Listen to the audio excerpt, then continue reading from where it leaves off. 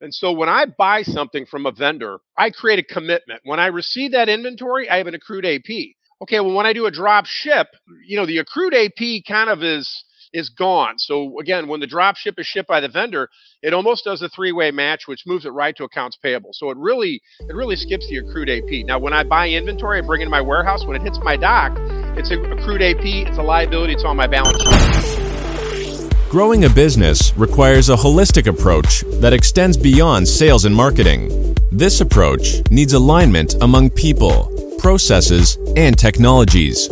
So if you're a business owner, operations, or finance leader looking to learn growth strategies from your peers and competitors, you're tuned into the right podcast. Welcome to the WBS Podcast, where scalable growth using business systems is our number one priority.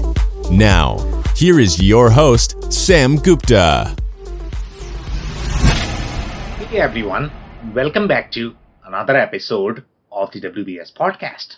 I'm Sam Gupta, your host and principal consultant at independent ERP and digital transformation consulting firm Elevate IQ. Most e-commerce companies can survive without dropship. They might not have the funds to carry the inventory or build fulfillment centers to support customers in every location.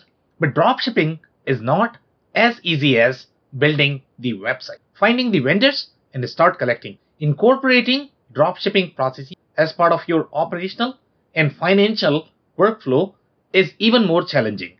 And if your ERP system doesn't have dropshipping processes built as part of the system, it might feel unnatural. And you might build ad hoc processes to support them.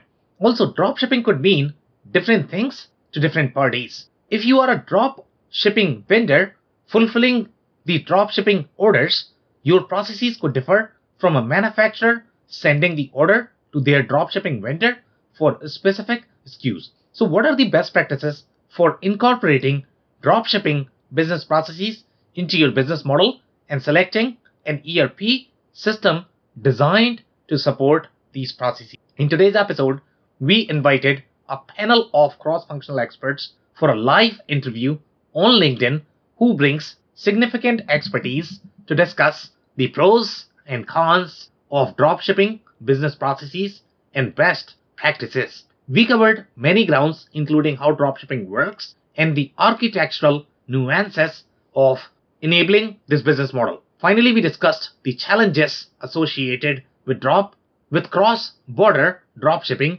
fulfillment and logistics architecture, and why accounting shouldn't be an afterthought for e-commerce businesses and dropshipping business models. With that, let's get to the conversation. Hello, everyone.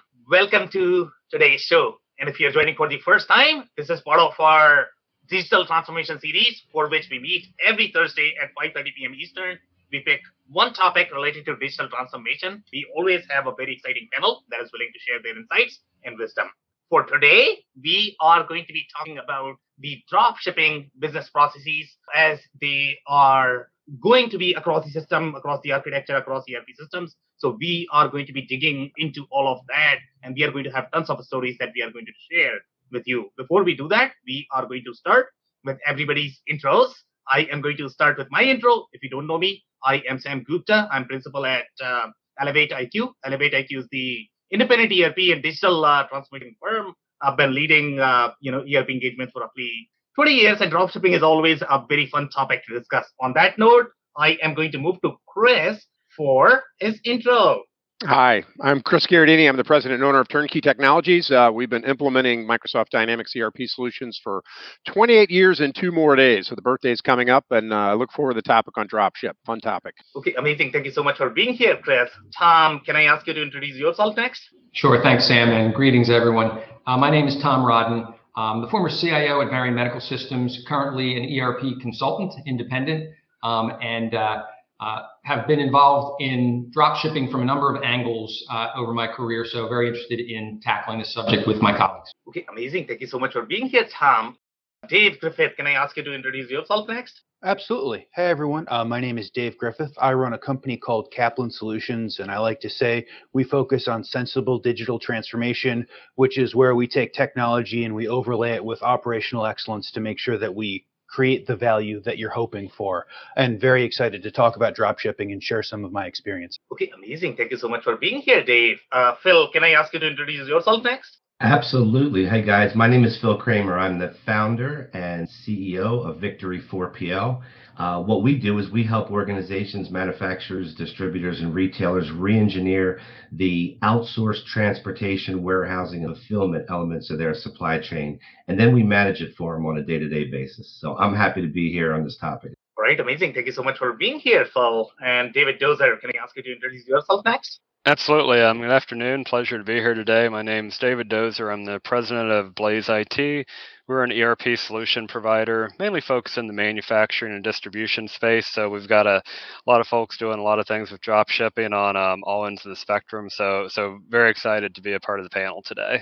All right, amazing. Thank you so much for being here. And if you are in the audience and joining for the first time, make sure you guys are going to post your questions and comments. We try to cover them during the show. If you cannot get to them, then our panelists are going to make sure that you are going to receive your answers. On that note, I am going to start with the first question with Chris. And that is going to be just the stories about drop shipping. And when we look at the drop shipping processes from the system perspective, what are different challenges that businesses need to think about or expect when they are trying to accommodate drop shipping as part of their business? Thanks, Sam. And, I'm certainly not going to be able to address all of them, but I'll hit a few characteristics that you see. And so let's imagine that we originate a sales order from someplace, right? Whether it's keyed into our system, whether it comes from an e-com site, comes from multi-channel Amazon.com, nonetheless, lands on our system and it's a drop ship. And what that means is it means that I'm not buying the product and bringing it to my warehouse. I'm buying it. The vendor ships it direct. So conceptually, I don't touch any inventory. I'm moving paper.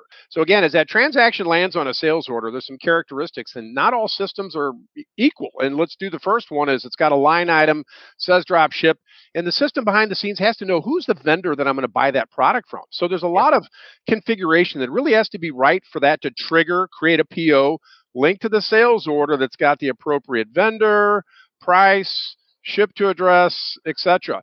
And so just that little caveat of complexity, great. Okay, we've got a sales order that's linked to a PO. PO flies out to the vendor. All right, let's assume whether it's EDI or it's emailed to them. Let's assume the vendor gets the PO. Again, other complications in that process than, well, did I already invoice the customer? When do I invoice them? And some e-com sites are going to take the money on the front end, and it's no big deal. They're done with the transaction when the vendor acknowledges it's shipped. But that's a key detail, is that vendor acknowledgement. And traditionally in a PO, you do a receiving. Well, in a drop ship transaction, typically you don't have a receipt, you have an invoice, or you could get an advanced ship notice. And so the benefits of electronic integration, let's say that advanced ship notice hits that PO, it receives it, passes a tracking info all the way back to the sales order, converts it to an invoice. Now the customer gets that email authorization. They've got their invoice. They've got their tracking number.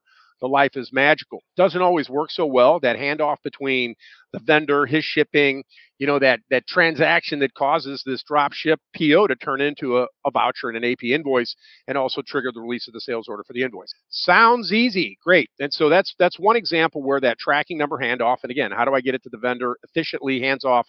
Another challenge that I've got customers that came into that were 100% drop ship is drop ship returns. This becomes a bigger nightmare. Okay. So just as we talk about the transaction against the purchase order for the drop ship, it's not really a receipt. It's more like a vouchering invoicing process. But in a drop ship return, we have a different complexity. Okay, number one, what do I do with that? Is a drop ship return? Is it a sales order return? Is the customer getting a new one? Am I returning it to the vendor? Does the customer ship it to me and I don't have a warehouse and now I have to ship to the vendor? And you think about the complexities, and it's a disconnected process in a lot of systems where I have a sales order return, I have a PO return. And unfortunately, a lot of systems will take a PO return and immediately put a credit in your AP system. Well, that's a problem because did the vendor get it?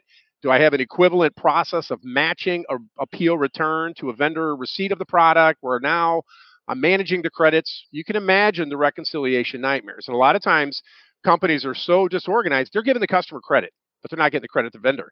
Again, this is an untenable situation if you're doing volume. So I'm only pointing out a couple of the challenges here. And again, that tracking across and having the hands off on the PO to sales order invoicing, and then the returns problem. And again, if you think about a business process that handles that, I guarantee you're going to look at ERP system says drop ship returns, big challenge. I'll stop there. Just a couple, not a lot of challenges, right? It's really easy. Okay.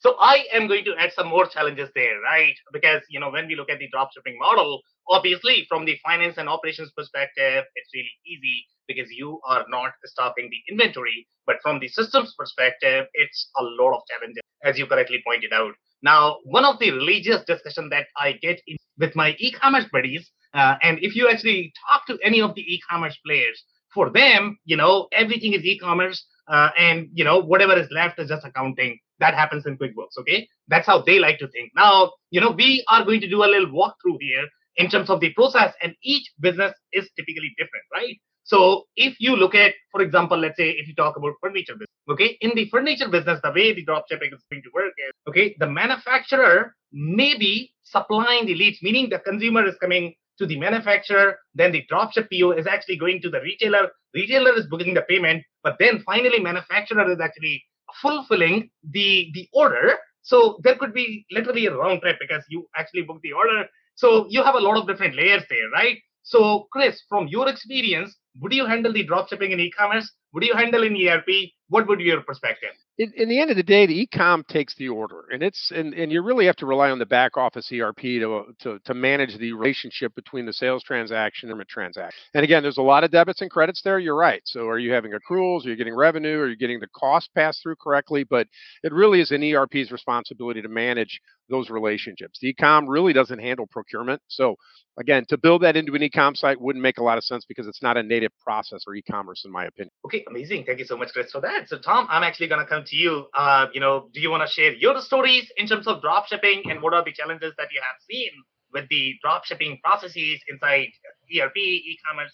Yeah, I mean, I've dealt with the drop shipping process much more as a member of a larger organization, not a shop front e-commerce situation. And I think it's still very relevant. Dropshipping happens at all scales and in my world for many years, what I was seeing was a multinational corporation having manufacturing, sales, distribution in one country and also in other countries. But there was specialization in terms of the product lines that were manufactured in the different countries. And so in order to satisfy a customer who might want product that's locally manufactured and maybe also manufactured abroad, there would be a drop ship process. And you really have two options, right? You could say, okay, I'm going to locally in my market where my customer wants this product that's made in another part of the company, in another country. I could buy it in and stock it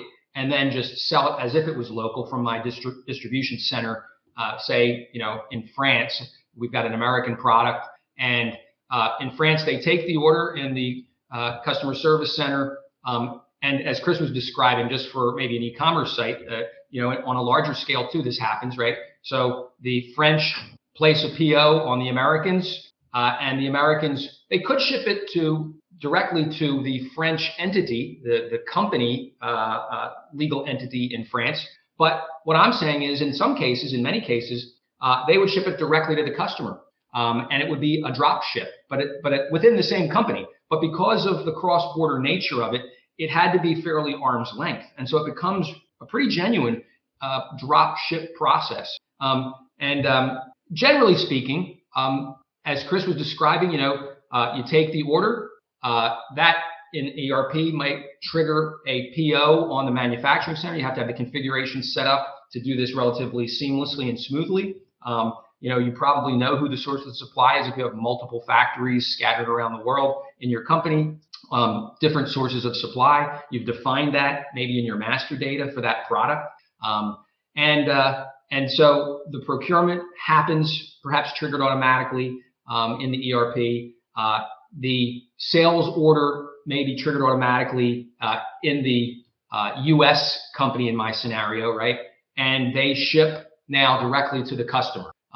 And then there's a bill that goes from the U.S. company to the French, so they have to pay the Americans for what was shipped directly to the customer, and the French bill the customer. And then there's a margin between what the Americans charge the French legal entity in the same company and what the French charge to the end customer, right? So there's some margin there. And so that's a real dropship process, and it can work very well. And within a single ERP, of course, Chris was describing a situation where, maybe you've got a genuine third party, a drop shipper who is not part of your same company in a global sense. And there's more complexity there even. But even if it is your same company in the big umbrella sense, there's still all of this intercompany transacting, POs and sales orders and billing of customer, billing of the receiving legal entity. So all of that takes place. And I've seen that work pretty well. It takes some setup and needs thorough testing, but it can work pretty well. You were asking for stories. One of the situations I have been involved in the past that it was a bit more challenging. I don't want to say it didn't work well, but maybe you could say that.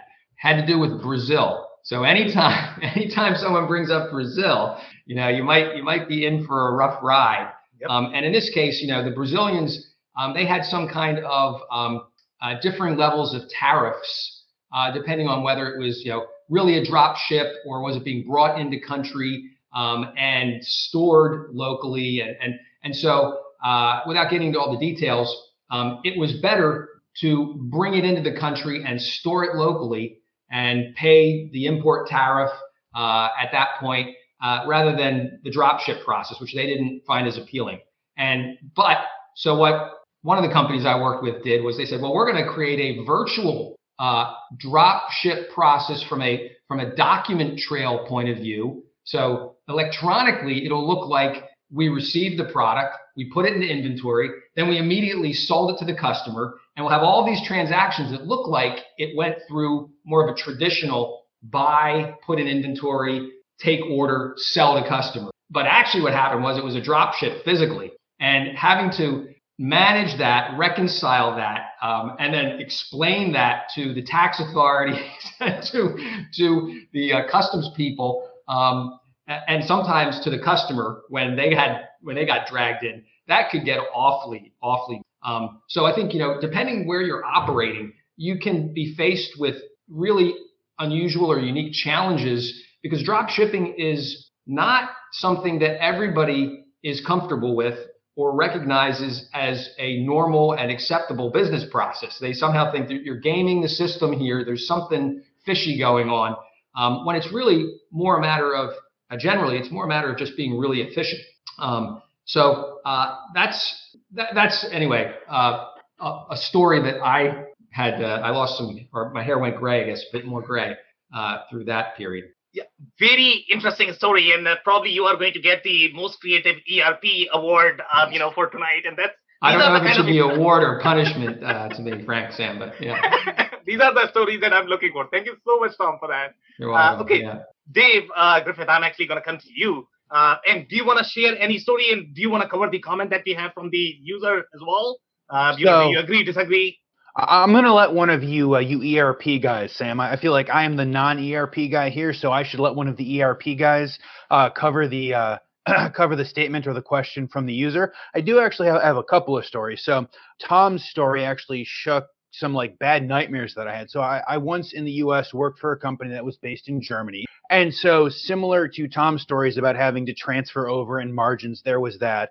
But then they opened up a facility in China and then another one in France. And then pretty soon your desktop is just populated by 4 or 5 or 6 different versions of the exact same ERP, some of which were even in English, those are the positives when you could read the columns in English. When the columns became French and German and other Mandarin languages, that became much more difficult to try to figure out where things were transferring and what the margins look like. But one of my more topical stories is I spent some time building a supply chain for a relatively small manufacturer's rep distributor. They were probably in the $10 to $20 million a year range. So we had an ERP and we drop shipped somewhere between about 40 to 70% of everything that came through every month. So our goal was, there are certainly reasons to hold things in a warehouse, long lead times, or there are better vendor terms, or that it's a very important item to have. But basically, if we could, we would go ahead and drop ship quite literally everything we could. So we didn't have to do the handling. We didn't have to store it in the warehouse. There was no additional costs on our end. And as I was listening to Chris talk about how a process should go very well, it shook through this other story. So we would regularly purchase things through a very old foundry in New Jersey, and they would never go ahead and they would never go ahead and say, yes, we got the purchase order. What they would do after you called them 2 or 3 times is they would fax a carbon copy. So carbon paper, the white and the yellow and the pink, they would fax you a copy and they would like sign off on it. And so by the time you're done of actually having received all of the information, you've got a faxed copy, you've got a yellow copy, and you have the pink copy. And you kind of look at it and you're like, this is, 2012. What am I doing in 2012? How are we still making?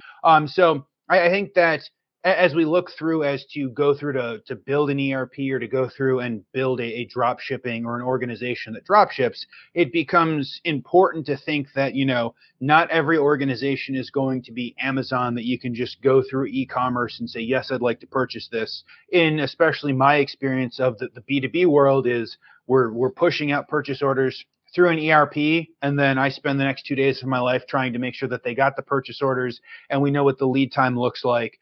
But generally speaking, if you have a well-run organization and you can go ahead and easily drop ship, most people that I find, especially in the B2B space, are very happy because it saves them the cost of you having to bring it in and then ship it out to them, or it saves them the cost of the extra couple of days of turnaround. And so I find that that's very important. And then one kind of topic we didn't bring up that may be valuable to some of the listeners is in the industry, in manufacturing, when you distribute things, most of the time is you have very specific geographical areas in which you can, we'll just call it legally sell, right? So under the contracts, you can sell to this state or this region.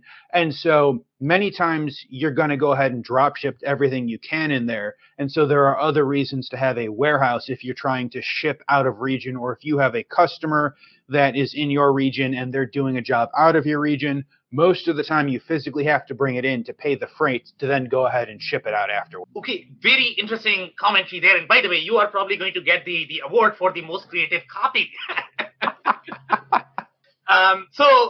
So from your story, when you look at this, and by the way, great point about this whole legal separation. I think Tom touched a little bit on that as well. And he's probably going to have far more challenges when you are, legally obligated in sort of the medical device, and your challenges are going to be far greater. But even in your case where you have channel conflict, people don't take that very easily, I guess. There are going to be fun discussions there. So when you look at from the planning perspective, when you are planning for territory, when you are, let's say, working with the distributors, manufacturers are planning their own territories. So how do you see this working overall from the best practices perspective in the territory design? Have you seen any specific best practices that manufacturers or the distributors should follow? So what I see a lot of are generally the territories for older manufacturers are the territories that are there, and there are distributors that already exist in those territories. And generally, if you want to expand the area that you distribute something in, you have to go buy another one of these companies. And especially over the last 2 or 3 years, I see a lot of kind of mergers and acquisitions of medium to large distributors for those reasons. I can say, because I'm on the outside looking in, is that it is very common to go purchase something through a distributor and have them shipped to a house, or have it come into the distributor. And then as long as something isn't serial numbered, it can generally be shipped anywhere in the country. And it is, I don't know, it's something that isn't necessarily talked about, and I may or may not be getting in trouble for saying this out loud on your live show, Sam, but it's something generally not talked about. But I think everyone accepts that people are generally shipping things outside of their territories. It's just kind of one of those uneasy agreements that we're not talking about it, and it generally is all going to come out in the Okay, amazing. Thank you so much, Dave, for that. So, Phil, I'm actually coming to you, and I was holding myself back overall from the WMS and TMS. I was talking about CRM, e-com, but obviously the WMS and TMS are going to be super critical when you are setting up your dropshipping infrastructure, when you are creating the operational processes for the dropshipping business. So maybe you want to, share the perspective from that side, stories, and if you're in a position to address the comment from the user obviously that will be amazing as well. The comment for the user, it's hard for me to see. Okay, so I will read it for you. So yes. It says, on returning anything to your supplier, whether due to a customer return or different issues, I think the ERP system should handle that as two independent steps. So I think the user is trying to say from the e-commerce versus ERP, and I think they are saying that the ERP should handle that as two independent as opposed to one step. That would be my understanding of the question. And again, I'll Sam, I'll tackle it from the TMS side of it. Yeah. And from the TMS side of it, one of the things that I often see is that today's systems can now include a return label that is very specific to that shipment. It's tied back to the potential return, whether that actually is executed or not within the ERP system. So I think that you may want to look to answer this question. You may want to look at it as a combination between your ERP and your TMS. And again, sometimes not just including, for example, I work with a system called 2Ship, and we don't include any labels inside of the packages. But what comes in that confirmation email is a link at that point to initiate the process. And during that, we can capture data, ask questions, and then facilitate things in the most optimal way. We can facilitate transportation back the most optimal way. So the user's inputs as to what may have been wrong, and then preferentially using a specific carrier with a cost in mind, which kind of brings me to my point, because the angle that I like, I know you're waiting for it, but the angle that I like to take is who's paying for the freight. That's my world. Yeah. And so, and this is, kind of a slightly disconnected angle, but one that remains important. So when you're negotiating a deal with a manufacturer to sell products and have them drop ship, there's going to be a component of you negotiating your cost, and it's my idea and it's my thought process is that you should negotiate the cost of that product independently. You don't know what level of discounts that vendor or that manufacturer will utilize. It will end up in a prepaid. Potentially, it's built into your cost, or it's going to show up on your invoice as a pay or a prepay and then add to your invoice scenario. The problem with that, again, is you're not utilizing the discounts that you've potentially negotiated for your company. And I think the most important thing is you're not getting credit for that actual shipment when it comes to your overall spend. And that gets back to leverage. Maximizing your leverage to get the best transportation deals are sometimes lost in drop shipping scenarios because the actual the client is not the end user, but the client itself is not paying for the freight. Or if they're paying for it, they're not paying for it with their own account. And I think that's an important part to bring up. It's something that when you're negotiating, that's the time to do it. Asking the questions about, does this include this? Does this not include that? And I think when companies break those two elements out and they separate them, I think you'll find that the opportunity to further save money in negotiating your actual cost of goods and the transportation will both benefit. Okay, very interesting insights there, and I completely agree with you that the product cost and the transportation cost must be negotiated separately. But the follow-up question I'm going to have for you is, in some cases, you might have the clout to be able to negotiate that, but in some cases, take it or leave it, right? That's how negotiations are, especially if you're dealing with really large businesses, right? So when you have this situation where some of the vendors are going to be providing the freight along with the product, and they are going to for that, and in some cases you are going to be responsible for that. So how do you manage these moving parts where some vendors are sort of responsible for freight, in other cases you are responsible for freight, and then you are drop shipping? So you have a lot of different moving pieces there from the process and operations perspective, right, Phil? Yeah, I mean, but I think, Sam, it's not. I think asking the questions sometimes starts to you may not have the leverage with the manufacturer that we would all like to think that you may have. Let's be real. But by breaking the conversations down in such a way, you are in essence kind of empowering yourself to to maybe break down some of those barriers. In terms of the operational side of it, there may be fulfillment costs as it relates to the transportation costs. And again, another point where you can negotiate that handling. I don't know if I answered your question exactly the way you wanted to. You did. Thank you so much, Phil, for that.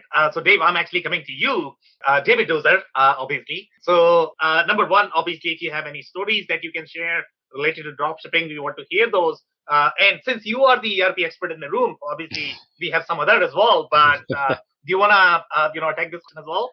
Yeah, absolutely. So I'll kind of start with the question there and get into some stories and thoughts on that. So, from my opinion on the question of, returning anything to the supplier, and how that should be handled. I think in most cases the user there is correct in that it generally is going to be handled as two kind of separate transactions within the ERP system.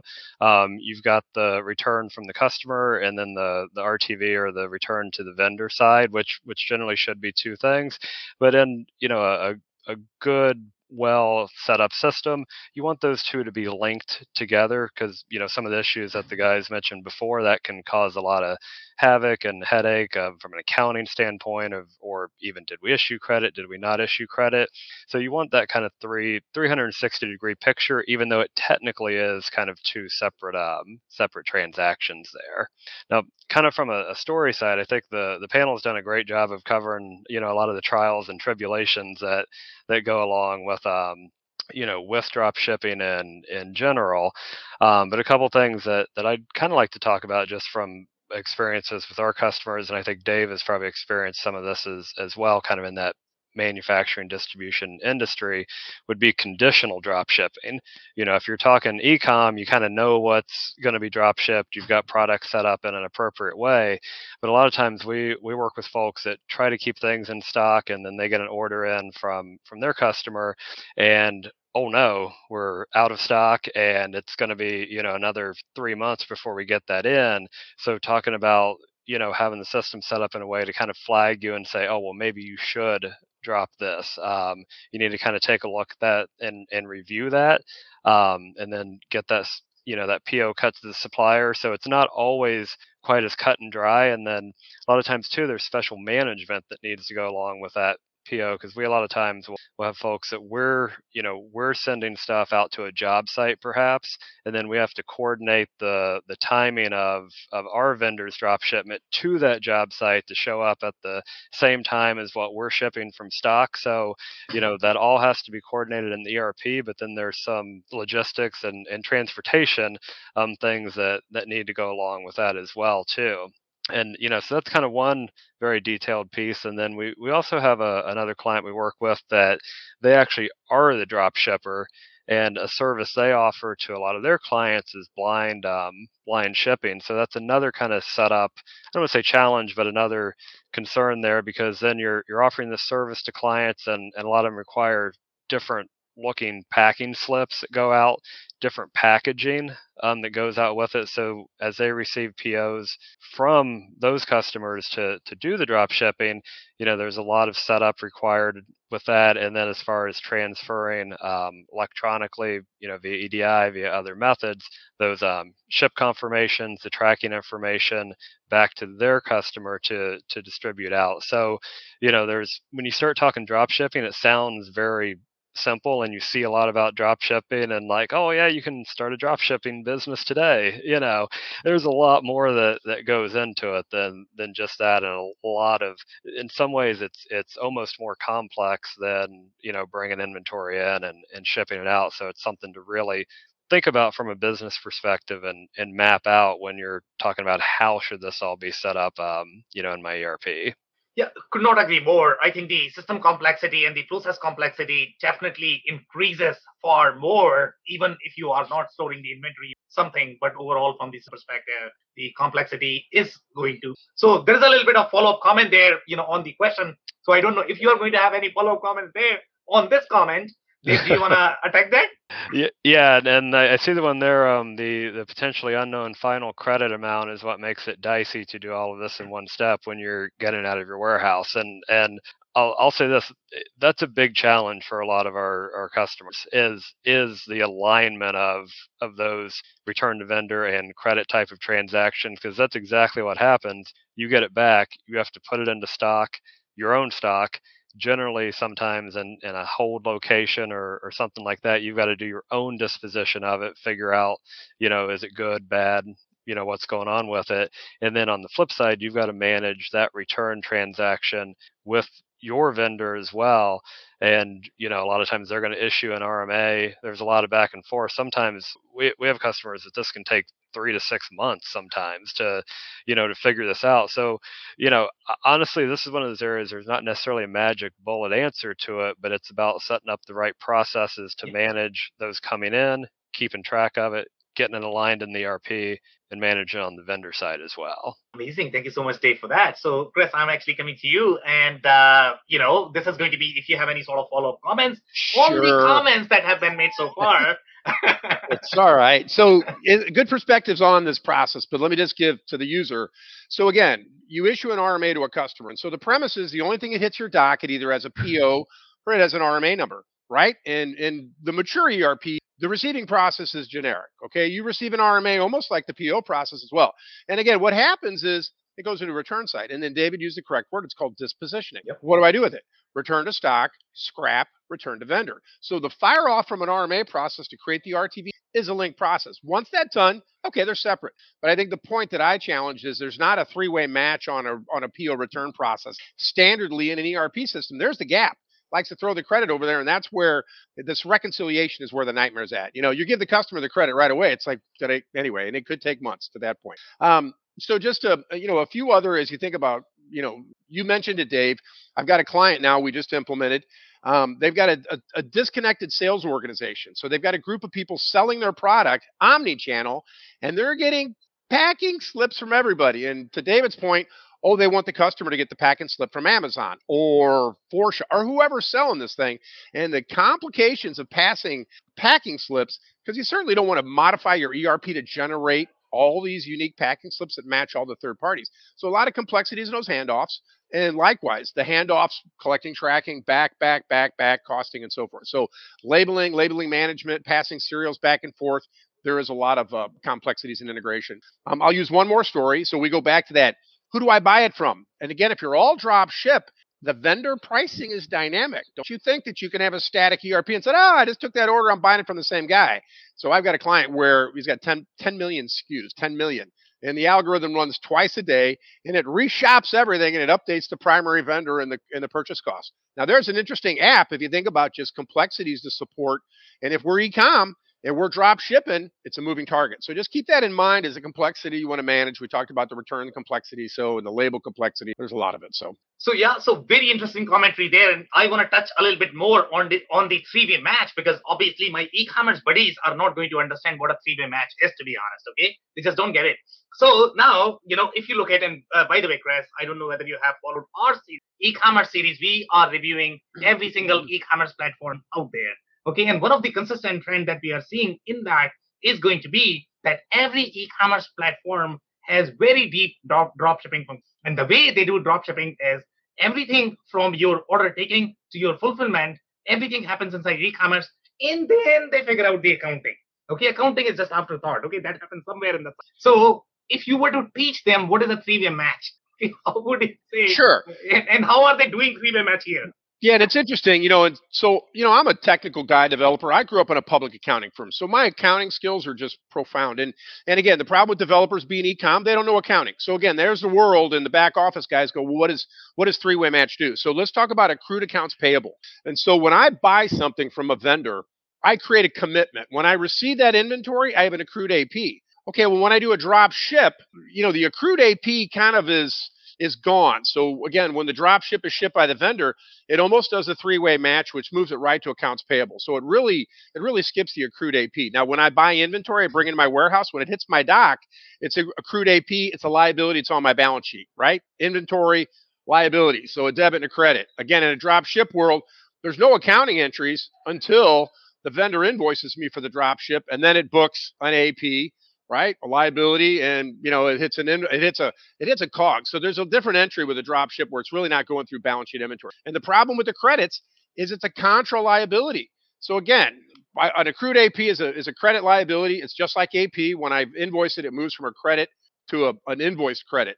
Uninvoiced or accrued credits. It's a visibility, and it's a big balance sheet. And again, if you're running 5% credits or returns, again, your financial statements aren't accurate. And again, I know the e-com guys don't care about that. The back office people do. And if we're a small company doing a few million, who cares? If we're 100 million and we're doing volume, and our accrued credits could be 3-4 million. It's a big deal in terms of financial position. And again, if you go through a year end, you're misrepresenting your financial statements. Again, if you're a QuickBooks customer, you're hosed, because QuickBooks just doesn't support the complexities in this world. So, enough said. Sorry. Okay, so here's a comment you are going to get from my e-commerce buddies. That's too much accounting. Right. Okay, he doesn't get commerce. He doesn't get commerce. Accounting is imperative.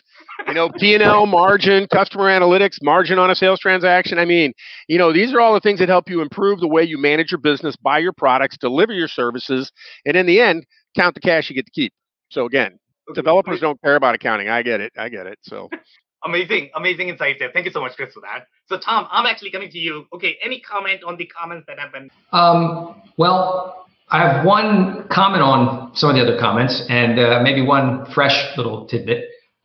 So in terms of the process, Chris was just describing that one of his clients employs to reassess on I don't know if it was daily or on some very frequent basis, to reassess suppliers and pricing and redecide who's the vendor of choice, and even update systems to make that a default value. So orders are processed with that vendor as the source, who is offering currently the best price. In a little bit of my recent research around drop shipping, I came across the term drop surfing. And I don't know if other people have heard this. It was new to me, but that's exactly what Chris was describing. So there were people drawing a distinction between drop shipping, which is considered to be a more traditional partnering process, if you will. You engage in a contract, you build a relationship over time, you have a certain maybe annualized cycle for renewals, and you do maybe get some kind of relatively stable pricing, and then you can rely on that.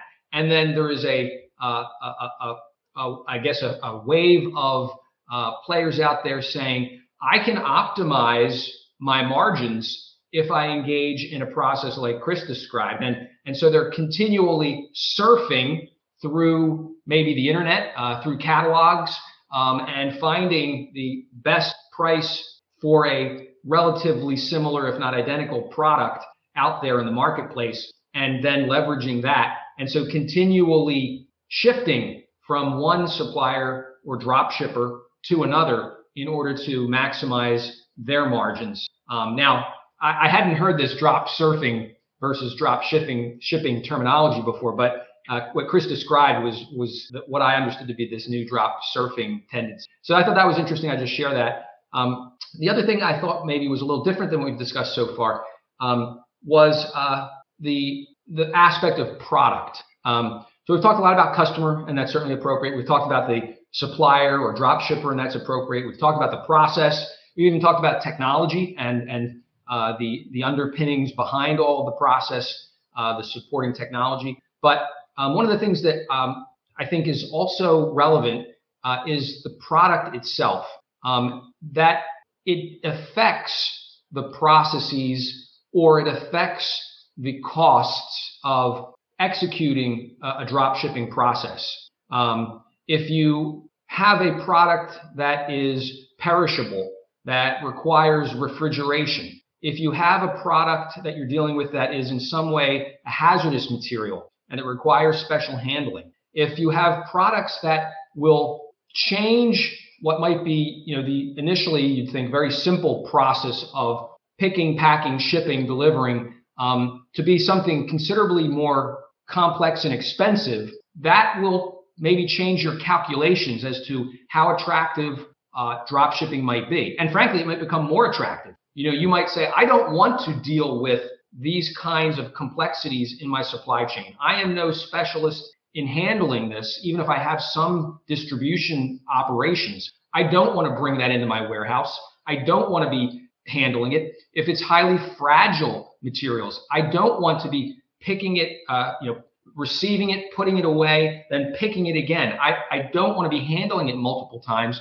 not because it's expensive to have the labor even, although that's true too, but because the product itself is fragile. So there might be a whole lot of reasons why, from a product perspective, you might say there is a disadvantage or maybe a big advantage to using a drop shipping process. Yeah, I completely agree. In fact, I was thinking that I was the only one who used to think a lot more about product because, product drives everything. Product actually dictates what kind of processes you are going to have and what kind of systems you are going to be needing. But I really like your perspective, the way you are thinking that, the products are going to be the drivers at the SKU level. You need to decide, okay, which are the SKUs that you are going to be storing internally versus what you are going to be storing externally. Am I reading this right, Tom? I hesitate to put it in quite so stark terms, saying that's the deciding factor, but I think it's a factor for sure.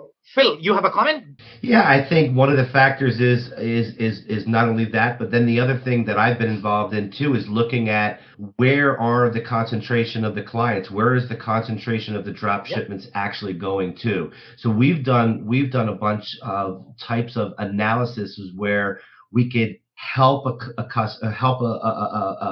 potential customer or one of our clients make a decision as to whether drop shipping even works for where their clients are. So they could be a national company out of the Midwest, but all of their sales are in the Northeast. And so there are considerations to make with that. I thought the other good point that Dave made was the conditional drop ship.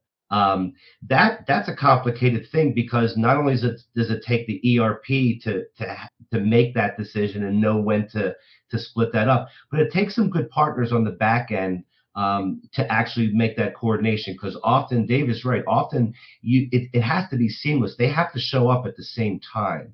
And that's not, especially today, it's not easy to do because nobody's doing what they're supposed to right now. But it's just a good point that you bring up. And it's something that if you're in that situation, your ERP does that, it's quite a task to pull off and do it over and over again. Okay, amazing. Thank you so much, Phil, for that. Tom, any follow-up comments there? No, well, just on Phil and Dave's point on the conditional piece as well. I think there was a hint maybe in some of what Dave was saying around availability being a driver behind that. And I think, Phil reminded me that in some of my experiences, there was also a simple logistical question, right? So if we have customers that are very remote, we don't have facilities, maybe in a lot of places we do, and we bring things into inventory and that's how we normally operate. But for some very remote customers, we don't want to bring something from, let's say the US maybe into France, which then ultimately gets shipped on to Poland. We'll just go straight to Poland. Again, maybe not a great example, but just the point being that there's no truly local physical operations, even though we have distribution centers and logistical capabilities in many places. Some customers are so distant that it doesn't really make sense to bring it into the closest location because it's still pretty remote. You might as well go direct. And so I think there could be an availability question where you're trying to slice off at least some days, some time, but it could also be just there's no physical rationale to do a receipt and inventory and then another shipment of the vendor's, the supplier's product, because it's just incredibly inefficient and costly and still distant. So, take into account your network, your physical network, and that may also drive this conditional type of behavior. Okay, amazing. Thank you so much, Tom. So Dave Griffith, I'm actually going to come to you. Any comment on comments? Sam, I have so many comments on comments, but this is only an hour show, so I'm going to try to keep it short. I wasn't ready for Chris to throw us elbows deep into the finance side of things, so thank you for that, Chris. But with that, Chris and Phil and Tom and everyone brought up a very good Phil's comment in relation to negotiating the shipping costs differently and who is paying for shipping costs. When I talk about that, I talk about, what is the total cost of ship, right? So what is the total cost and where can you potentially slice off margin or percentages, or can I negotiate a better deal with my shipper if I take all of this internally? And some of those shipping deals are really, really good. And then also we talked a lot about e-commerce and we talked about ERPs. In my experience, I like to look at like what the process is that you have as an organization and compare that against what I assume you guys are going through on your other show, Sam, as to what is the process that my ERP or my e-commerce platform has, and what changes will I have to make as an organization versus what changes will we potentially have to pay to make on the platform. I went through a implementation in which the organization decided that we're going to accept whatever best practices were on the platform, and that was a very painful change organizationally, culturally, and just kind of in general, because there were a lot of things that didn't particularly make sense, but this is the way we're doing it because we're not paying for custom development to change it to the way that we're doing it. We also made the comment on RMAs, and I think that we made some really good comments. I guess kind of on my one thought is that B2B RMAs can generally be many months long, and if you guys do millions of dollars of work with a particular company, they're not necessarily worried about the $5,000 or the $10,000 part because eventually you're going to get that figured out. If you are an individual who is considering starting a drop shipping service and you have come across this, that is generally not the case in the B2C world. On Amazon, if I buy something and there's an issue with it, I want to return it, and I want my return, from the moment I drop it off at the FedEx or the Kohl's, and then I want to go be able to spend the money again. So there are just two very different worlds along those points. And then to David's other comments on blind shipping, I think it's a very good comment. I think it's very important, and we probably didn't touch on it quite enough. Generally, you have these distributors and you have networks, right? And so a lot of the time you have partners that sell similar products or the same products, and you have agreements that you're not going to sell within territories. And so you'll have a theoretical competitor blind shipping to your customer because you have an agreement that you're going to absolutely stay out of each other's territories. And especially when a customer needs something very quickly. I think when a customer needs something very quickly, and supply exists somewhere, that's a prime example of why you would drop ship or why you would blind ship, and you will go do anything you need in order to make sure that your customer will continue to run. Okay, amazing. Thank you so much for that. Phil, any comment on comments? I have a question for you guys. Let's see. Do you, on a business-to-business perspective, do you guys feel that this whole trend towards same-day on-demand deliveries is going to really hurt drop shipping at a 30,000-foot level? Because that's kind of. Dave, you want to take that? Yeah. I'll take that. I'm going to say no, Phil, because I see a lot of companies that stock and warehouse things, and they have trucks that are out running every single day. So I think there is certainly the opportunity to bring things in overnight and get them 24 hours later. I think a lot of it also depends upon what you're offering and what you're selling. If you're selling something that you can Amazon, next day, or you can go to a store and pick it up, then I think you're going to find that pain point of, hey, I can get it days or weeks faster. But if you're in more of the B2B, more of the larger customized specific items, I don't think you're going to run into a lot of those issues of same day or next day shipping, because most places just don't have it to give it to you the same day or next day or faster than they're currently. Amazing. Any follow-up comments there, Phil? No? No, I think this is a really interesting discussion. It creates thought as to when and when not to use drop shipping, but it goes well beyond that. It goes into the real details and the thoughts that you have from a cost perspective to the capabilities of your ERP. These are all things that have to be taken into consideration. How does your TMS, how does your WMS all interact with your ERP to make this happen, to make it seamless, accounting, and so many good points brought up. So that's my point. Okay, amazing. And David Dozer, I'll let you address this question as well because you are the one who will be next. And any other comments? All right, that's perfect. I do want to say when I heard accounting as an afterthought earlier, my heart palpitated a little bit. Thought I might keel over there. But, in all seriousness, I think everyone's, brought up a huge number of good points. And really, one thing we've really seen lately, at least with a lot of our customers too, is doing more drop shipping. And I think that's kind of been partially because of just kind of how the supply chain's looking, how things are going. There is complexity in that, but really kind of scaled back what core products are going to be, part of our offering, so to speak, and everything outside of that is now, getting drop shipped. And again, it goes back to an overall business strategy of, okay, how are we going to, maximize our profits? How are we going to get things to our customers in a timely fashion? All of those sort of things kind of go in together and work on top of each other. I'll kind of to Phil's question earlier too.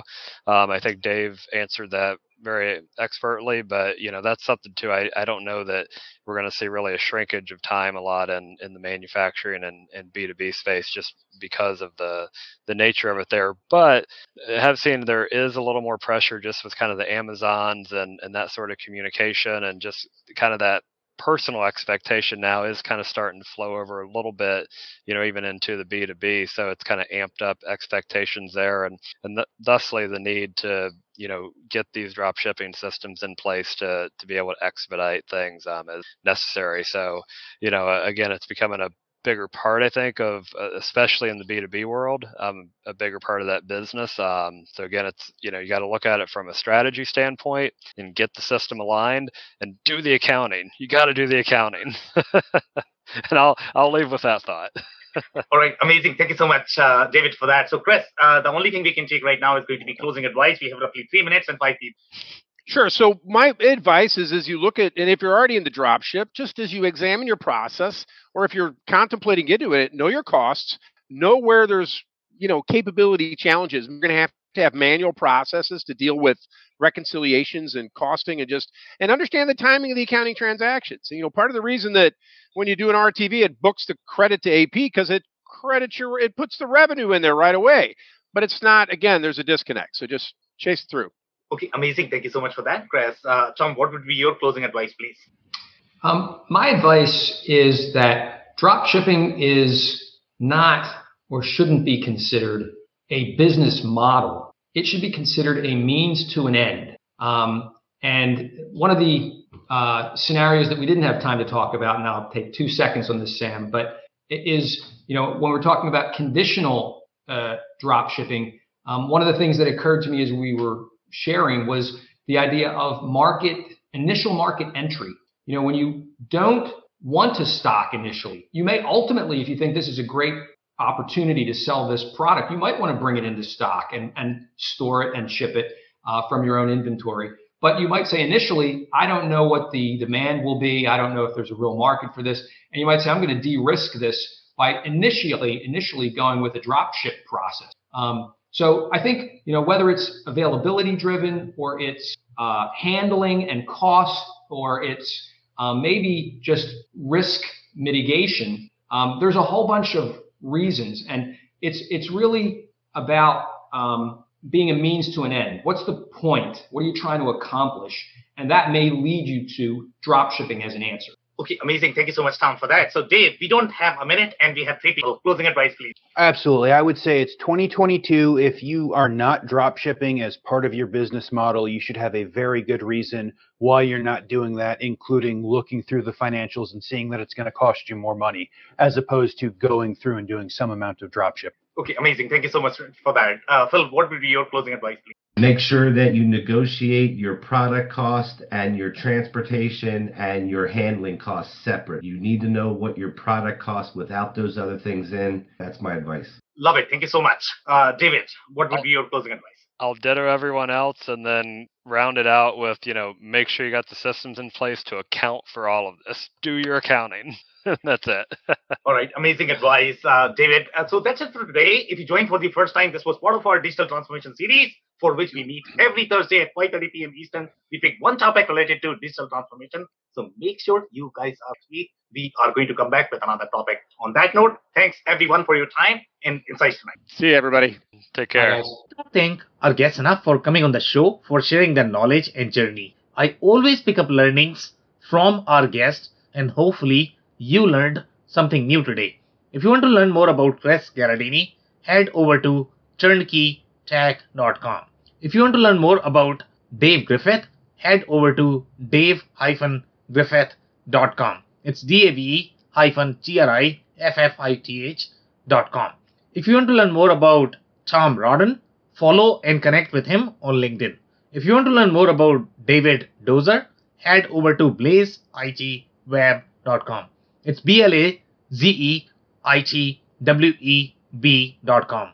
If you want to learn more about Phil Kramer, head over to victory4pl.com. It's victory4pl.com.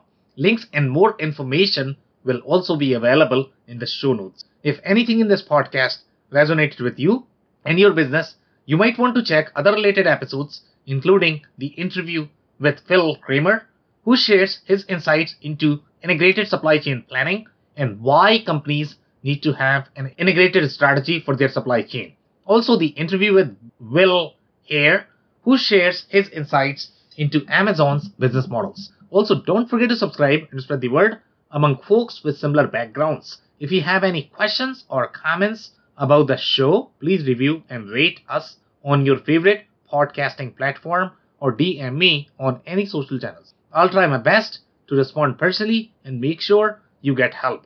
Thank you, and I hope to catch you on the next episode of the WBS Podcast. Thank you for listening to another episode of the WBS Podcast. Be sure to subscribe on your favorite podcasting platform so you never miss an episode. For more information on growth strategies for SMBs using ERP and digital transformation, check out our community at WBS.rocks. We'll see you next time.